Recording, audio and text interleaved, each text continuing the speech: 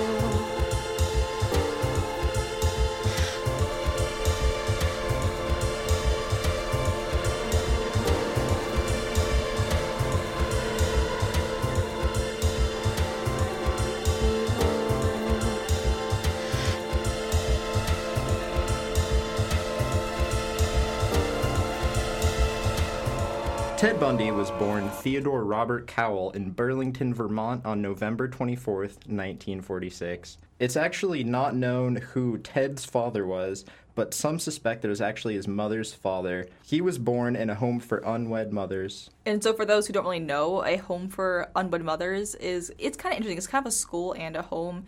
When young women who weren't married and were obviously underage got pregnant, it was, I guess, taboo to keep them in a normal school system. So schools would have them shipped out to these little, basically boarding schools called homes for unwed mothers.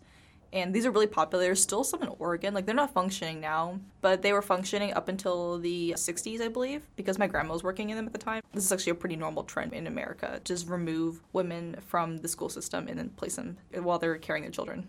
Send them to wretched hives of scum and villainy. Well, yeah, and the worst part of it, too, is that there's a lot of trends with the racial demographics there. It's usually Native American women or women who've been raped and were not allowed to have abortions at the time. It is thought that her father might have raped her and that conceived Ted Bundy. Oh, God. Okay. Yeah. So, Ted was actually raised believing his mother was his sister and his grandparents were her parents. Once he found out, he held lifelong resentment towards his mother for this. Did they explain why he was angry at his mother? Was he angry at the fact that she lied or the fact that she had a child out of wedlock? Because she lied. Okay. Yeah. I mean, I'd want to know who my father was. I think I do. I hope I do. Good old Grandpappy, who was raising Ted as his son, was actually a tyrannical bully and a bigot who beat his wife and dog, and he swung cats around by their tails. Oh my Interesting God. Hobby, but back in the 1940s. He sounds like Tom Sawyer, to be honest. He may be. Who knows? He would also sometimes speak aloud to unseen presences. But later in life, Bundy actually said that he identified with his grandfather, kind of idolized him. Oh, interesting. So even though, he sees this awful person in his household, because he's still a father figure, he kind of respected him and identified with him? I don't know why he respected him, but he did. Okay. Maybe it was the cat swinging. I don't know. Did they ever talk about his grandfather having schizophrenia? Because he's talking to unseen presences, which is... Well, I didn't read anything that said that, but at the same time, back then, who even knew what schizophrenia was? The dude was just, quote-unquote crazy. But to be fair, I only bring it up because if his grandpappy did father Ted Bundy, and, we theorize that grandpappy has schizophrenia, it would actually make a lot of sense, because there's a 60% chance to pass it on to your children if you conceive children while having this mental illness. So if Grandpappy had it, Ted Bundy could have had it, and so it just adds onto the pile of awful things and weird things that go on in his mind. We're calling him Grandpappy, but he might actually be Ted's father. I know. He's both. I know. Creepy. That's some Game of Thrones stuff. So what was Grandma like? We got Grandpappy, we got Grandma, obviously, right? His grandma, who was actually his grandma, not technically his mother, she was just, classic 1940s, quiet and obedient. What a good wife. She underwent electroconvulsive therapy for depression periodically. Okay. Which really sucks. That's all I have to say about that. Okay. That's sad. It was a terrible practice back then. It's refined a little bit. So Ted was always a little weird. Ted's aunt once woke up from a nap to find herself surrounded by knives with Ted standing nearby and grinning. That would be a great scene for a Ted Bundy movie. Just saying. That's included in every single biography on Ted Bundy, but it's weird. It's so, I feel like it's kind of insignificant compared to everything else, but it's just like, oh, Ted liked to surround people. I don't know. I feel like when you talk about serial killers, you always talk about their childhood actions because people are always like, oh, did he abuse animals or whatever? And like, I don't know if Ted Bundy abused animals or not, but this is a nice little like thing to toss into the pot. I don't have anything on here that talks about him maiming animals, but I'm 90% sure he did. Mr. Ted Cowell became Ted Bundy around 1950. So Ted's mother changed her last name from Cowell to Nelson and Ted's last name from Cowell to Nelson when they moved to Tacoma, Washington. So there she met Johnny Culpepper Bundy, who married Ted's mom and adopted Ted, thus changing his name to Ted Bundy. I think in Germany he's actually known as Ted Bundesliga. That's an awesome last name, just saying. I would like that. It sounds cool. That's not true. Oh. Okay. Bundesliga? Damn it. That's the name for their soccer league. It sounds cool. That does. sounded cool to me. I don't know anything about German, so I fell for that. So we have Ted Bundy's childhood, and we actually got to the genesis of the Ted Bundy name. And so now we move on to his teenager years, so we know that he moved to Tacoma. He's in Tacoma now. And so he kind of was a weird scamp as a teenager. He roamed around neighborhoods, and he would pick through trash to look for pictures of naked women. And he loved pulp detective comics. So the word pulp detective comics actually relates to the name Pulp Fiction, the movie. Because pulp is a type of literature, for those who don't know. It's like really crappy, just it's awful literature. It's cheap usually too. He really liked these pulp detective comics, and as the stories often included pictures of dead or maimed female bodies. So added to the spank bank there. So as a typical teenager, he would drink lots of alcohol, but what's not so typical is he would canvass the community in search of undraped windows so he could look for naked women or whatever could be seen. And I don't know about Kyle here. I was never a teenage boy, although my driver's license says otherwise. Or looks otherwise, but I don't think Kyle ever did you ever check through windows to look for some naked cougars? Well, I also never lived in Tacoma, so I think that's just like their local pastime, yeah. Ooh. So circumstantial evidence also suggests that while Ted Bundy was living in Tacoma, around the age of 14, he abducted and killed his first victim, which was an 8-year-old girl who had lived nearby. So Ted Bundy always denied this, and he denied having any of the disappearance, but there's some correlation there. It's pretty good circumstantial evidence. Yeah. I'm pretty sure he did it, but he was always very disconnected from his killings. Whenever he would confess to them, he would talk about them in the third person. Yes, it's very interesting. He didn't want to admit that he actually did it, admit it to himself. Mm-hmm. So he probably did it. So he also went to high school in Tacoma. He went to Woodrow Wilson High School. Is that still functioning now? It is. Oh, if any UW students went there, lucky you guys. That's some historic places there. And he would tell interviewers that he chose to be alone as a teenager because he couldn't understand interpersonal relationships, which does make sense with people who are mentally disturbed. You can't really connect to other people. You have a hard time empathizing and socializing and things like that. He said he didn't know what underlay social interactions, but classmates described him as being well-liked and well-known. I believe he was described as very charismatic to women as he got older and older. He was charismatic to women? When he was abducting women, he would chat them up, and it was apparently inviting. Apparently that kind of happened more after high school. Well, I'm saying it all builds up, so, yeah, as he's developing his character. Mm-hmm. He also enjoyed skiing. He did it with stolen equipment and forged lift tickets. Nice. Patterns of crime emerging in Okay, but come on, years. skiing's expensive. Who wouldn't forge a ticket? Like Kyle said, that he would forge tickets. He also was arrested a couple times for burglary and auto theft. Good old Ted graduated high school in 1965. Then he spent a year at the University of Puget Sound before transferring to UW. He initially studied Chinese here, and he lived in McMahon Hall. So if any of you listeners are living in McMahon right now, maybe listening in McMahon, there's a chance Ted Bundy shared your room. Isn't that special? I would not sleep at night, to be honest. Feel a little bit creepy. I have gone to what is reportedly the cluster that Ted Bundy lived in, but it's a women's cluster, so I couldn't enter without looking very creepy. That didn't stop you? They probably wouldn't buy the excuse that I was there to check out Ted Bundy's old room, I don't think they'd appreciate that very much. So, in 1967, he met fellow UW classmate Stephanie Brooks, or that's her pseudonym. In Ted Bundy biographies, they never give you their real names because they don't want to be bothered. Mm-hmm. She was rich, successful, and beautiful. Everything you could want in a woman. So, obviously... Where's the personality? What? Where's personality? What's that? In early 1968, Ted dropped out and he worked some minimum wage jobs. Stephanie Brooks didn't like this. She broke up with Ted because of his immaturity and lack of ambition, something I can definitely relate to. So Are I you feel for Stephanie Ted or are here. you Ted? I'm Ted. You're Ted? Okay. Maybe I shouldn't say that on record. So, devastated, heartbroken, poor old Ted, he moved east, eventually enrolling at Temple University. It's believed by some, so it was there that he discovered that his mom was actually masquerading as his sister for years, and his sister was really his mom. That's kind of messed up. Still don't know who the father is for sure, which is weird. By the fall of 1969, Bundy was back in Washington State, where he met Elizabeth Clofer? I don't know. She was a secretary for the UW School of Medicine. By then, Ted was focused, goal-oriented. He was sufficiently boundless enough to re-enroll at UW as a psych major. He was an honor student, and he was well-liked by his professors, so I can really relate to that, except I'm not an honor student, and I'm not well-liked by my professors. But Kyle I am is a psych major. Yeah.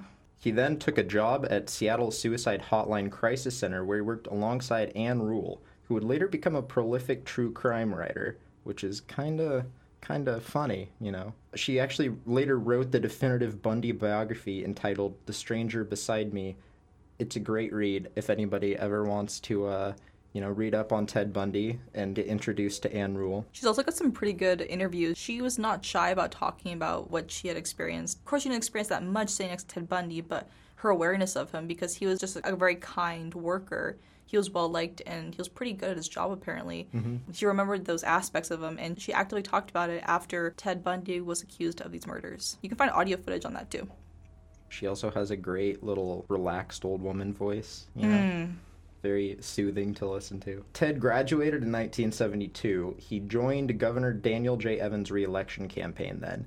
After Evans' re-election, Bundy was hired as an assistant to Ross Davis, who is chairman of the Washington State Republican Party. So Ted kind of started a little political career here. A little creepy to know that people like this can get this far in politics, but, you know, Donald Trump's our president, so... It makes sense if not we look at who's in the Senate right now. In early 1973, he was accepted into the law schools of UPS and University of Utah. His LSAT scores were pretty poor, but his letters of recommendation from Evans, Davis, and UW psych professors were enough to admit him. So good on those UW psych professors. And it's pretty motivating to us UW kids. It's okay if you have shit scores. If you're well-liked and you can talk your way into anything, you can even get into law school. Don't let scores bound you. Be boundless. Isn't the point to not be boundless? We're setting bounds here. Our podcast is called Upper Bounds. We're talking about possible bounds. Okay. Like Ted Bundy. He was kind of bounded by his need to kill women. So, Bundy then rekindled his relationship with Stephanie Brooks. He was successful. He was a politician. He wasn't a politician. He has some status, though. Yeah. He was going to law school. You know, he was going to make it big. He was going to be like, what's the guy from American Psycho? I forgot his name. I did too. Oh, well. So Bundy then rekindled his relationship with Stephanie Brooks. You know, he's a politician. He's getting involved in politics. He's going to law school. He's going to make it big. But he was also dating Klopfer at the same time without Stephanie Brooks knowing. And Klopfer didn't know that he was dating Stephanie Brooks. So neither of them knew that the other even existed. And somehow he kept a great relationship with both of them. That takes skills, I'm going to be honest. Stephanie Brooks and Ted, so their relationship grew super strong, you know. They're in love. The two talked of engagement. And then in January 1974, he just abruptly ended all contact, not returning calls or letters. They lived in different states at the time. So Ted was, I think, in Utah. Stephanie Brooks was in Washington. So they were just corresponding. And then he just decided to end it. And once Stephanie was finally able to reach him by phone months later, she asked why he did such a thing. And he calmly said, "Stephanie, I have no idea what you mean," and hung up. He says he just wanted to prove to himself that he could marry her. That is some dedication. That is a long con. That was a close one, let's be honest. If they kept their relationship up, who knows what happened to her? He never would have married her. Well, not married her, but, like, kept up the relationship to the point where he, like, felt he should destroy her physically. with that thought in mind, we have to move into the murders because this is where things start actually occurring. And we don't actually technically know who his first victims are. He didn't really have any straight stories. He would change them frequently. But on January 4th, 1974, this is the time he broke up with Brooks. He broke into a basement apartment of an 18-year-old girl named Karen Sparks. And Sparks was a dancer, and she was also a student at the University of Washington. And he bludgeoned her with a metal rod and then sexually assaulted her with it. And she was able to survive it but had permanent disabilities. These are very violent crimes. And then on February 1st, he broke into another basement, and this was of Linda Ann Healy, who was another UW undergrad. And with her, he beat her and then dressed her in jeans, a white blouse, and boots, and then abducted her. What was he going for that? He had a thing for, like, dressing up the women, usually after he killed them, but he would dress them up and put makeup on them. All right, I remember that. I don't know why he did it while she was still alive. Usually it's because serial killers are kind of trying to learn their MO. They're still working through it, haven't perfected it yet, don't know what really gets them going. All right, so he takes Healy, he hits her and does things to her. He dresses her up, he abducts her. So that night, Healy and her friends had been at the now closed Dante's Tavern, which is on Roosevelt. It was really great. It got burned down, they couldn't fix it. That's appropriate for a place called Dante's Tavern that it burned down. Right? So from there, Ted followed her home, and her skull was found a year later on Taylor Mountain, but nothing else. And the mountain is now referred to as Bundy's Graveyard. Healy was not the first skull to be found in this area. And so then female college students will start disappearing at the rate about one per month. And he took the road and abducted and murdered women from Evergreen State College. That's also in Washington State. It's a little bit south. He also abducted women from Central Washington University and even Oregon State University. To be honest, there's not that much to do in Corvallis, so... But witnesses often describe a man wearing an arm sling or using crutches asking for help or carrying a load of books to his tan Volkswagen Beetle. This reminds me a lot about that scene from Silence of the Lambs. Kyle and I have watched it. We both like the movie. Buffalo Bill, that's the serial killer in that movie. That's how he abducted his women. He acted like he was injured and needed help carrying a couch into his van, and then he was able to abduct women that way. It's safe to say that that was based on Ted's MO. Well, yeah, so like that's the most Silence of the Lambs. When they created their characters, they would take aspects of multiple different serial killers and then combine them to make both Hannibal Lecter and Buffalo Bill. And so then we go back. So now we're on June 1st. And so he's back in Seattle. And then a woman was abducted after leaving the Flame Tavern, now Fiesta Del Mar. I don't know where that is, personally. I don't know either, but if any of you do know... check it out. Yeah. And then 10 days later, on June 11th, the UW student, Georgianne Hawking, was visiting her boyfriend at the Beta Theta Pi frat house. She exited the back door and only needed to make it to 6 houses down the alley to Kappa Alpha Theta. But she was abducted between Beta Theta Pi and Kappa Alpha Theta. And is that why we have the Sky Bridge, or no? Legend says yes. I don't know if that's actually why. People in that house probably know more than I do. And they probably don't really want to talk about it. I'm actually not in that sorority, believe it or not. 3 days later, on July 14th, 2 women were abducted from Lake Sammamish Park in Issaquah. Witnesses also say that a handsome young man asked for help unloading a sailboat from his Volkswagen Beetle. So these 4 women refused, but one offered to help him, but ran once she realized that there wasn't actually an entire sailboat in the car. Who the fuck thinks there's a sailboat in a Volks... Okay, so this is awful to say, but this is Darwinism. Who thinks there's a sailboat in a Volkswagen? It's a classic ruse, you know? It's like, hey, I need help unloading my spaceship from my bicycle. Can you help me? And they're like, oh yeah, that's reasonable. So she runs once she realizes that there's not an entire sailboat in the car. But 2 victims were still successfully taken. Ted said he made one watch as the other was murdered. And this concludes the last of what happens in Washington. He then goes to Utah, kills some people, gets arrested, escapes, goes to Florida.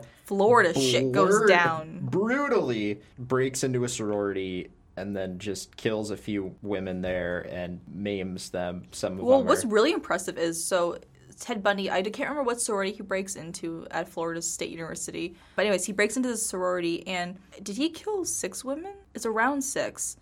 I believe it's around 6. Some of them survived, most of them didn't. He murders them, and he does them with objects in their rooms. He does it quietly and quickly enough that no one suspects anything. The house is occupied. There were other people awake at the time while these women were killed. He did it within the span of 15 minutes, and nobody heard anything, which is just mind-blowing that could happen. Mm-hmm. I believe the first woman he attacked actually survived. She had a severely fractured skull and she was blind in one eye and other disabilities, but she was able to make it afterwards.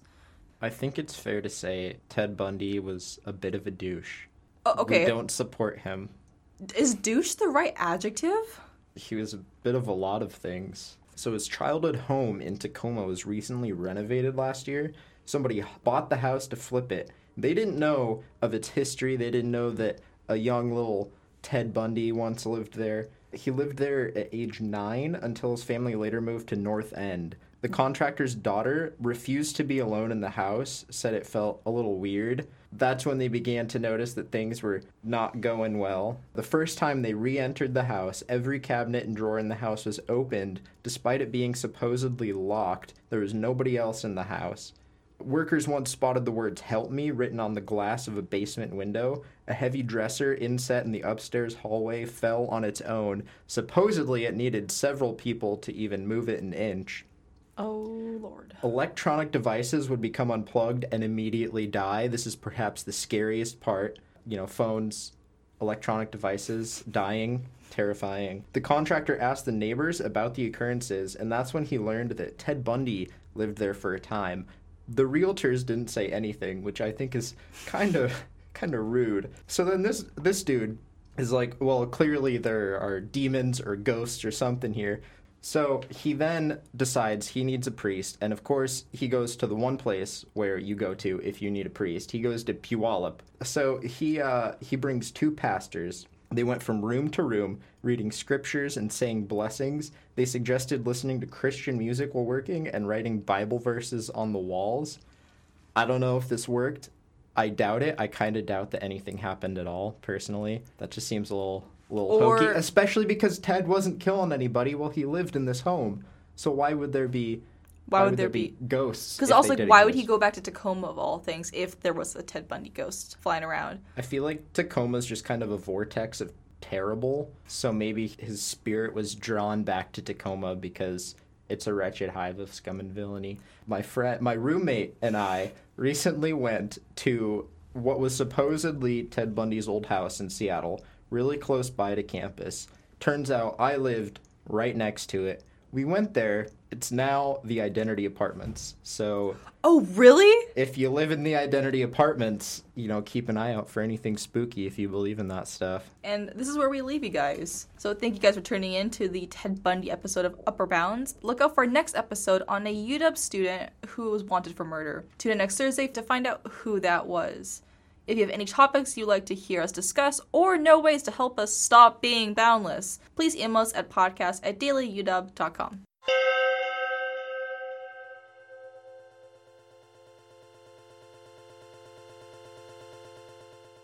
Science, technology, engineering, and math. My name is Prapanit Dua, and I host a podcast called Women in STEM, where I sit down and talk with men and women in different STEM fields about where their careers have taken them, and I also discuss important issues surrounding women in these fields. Join me every other Tuesday on the Soundbite Network from the University of Washington.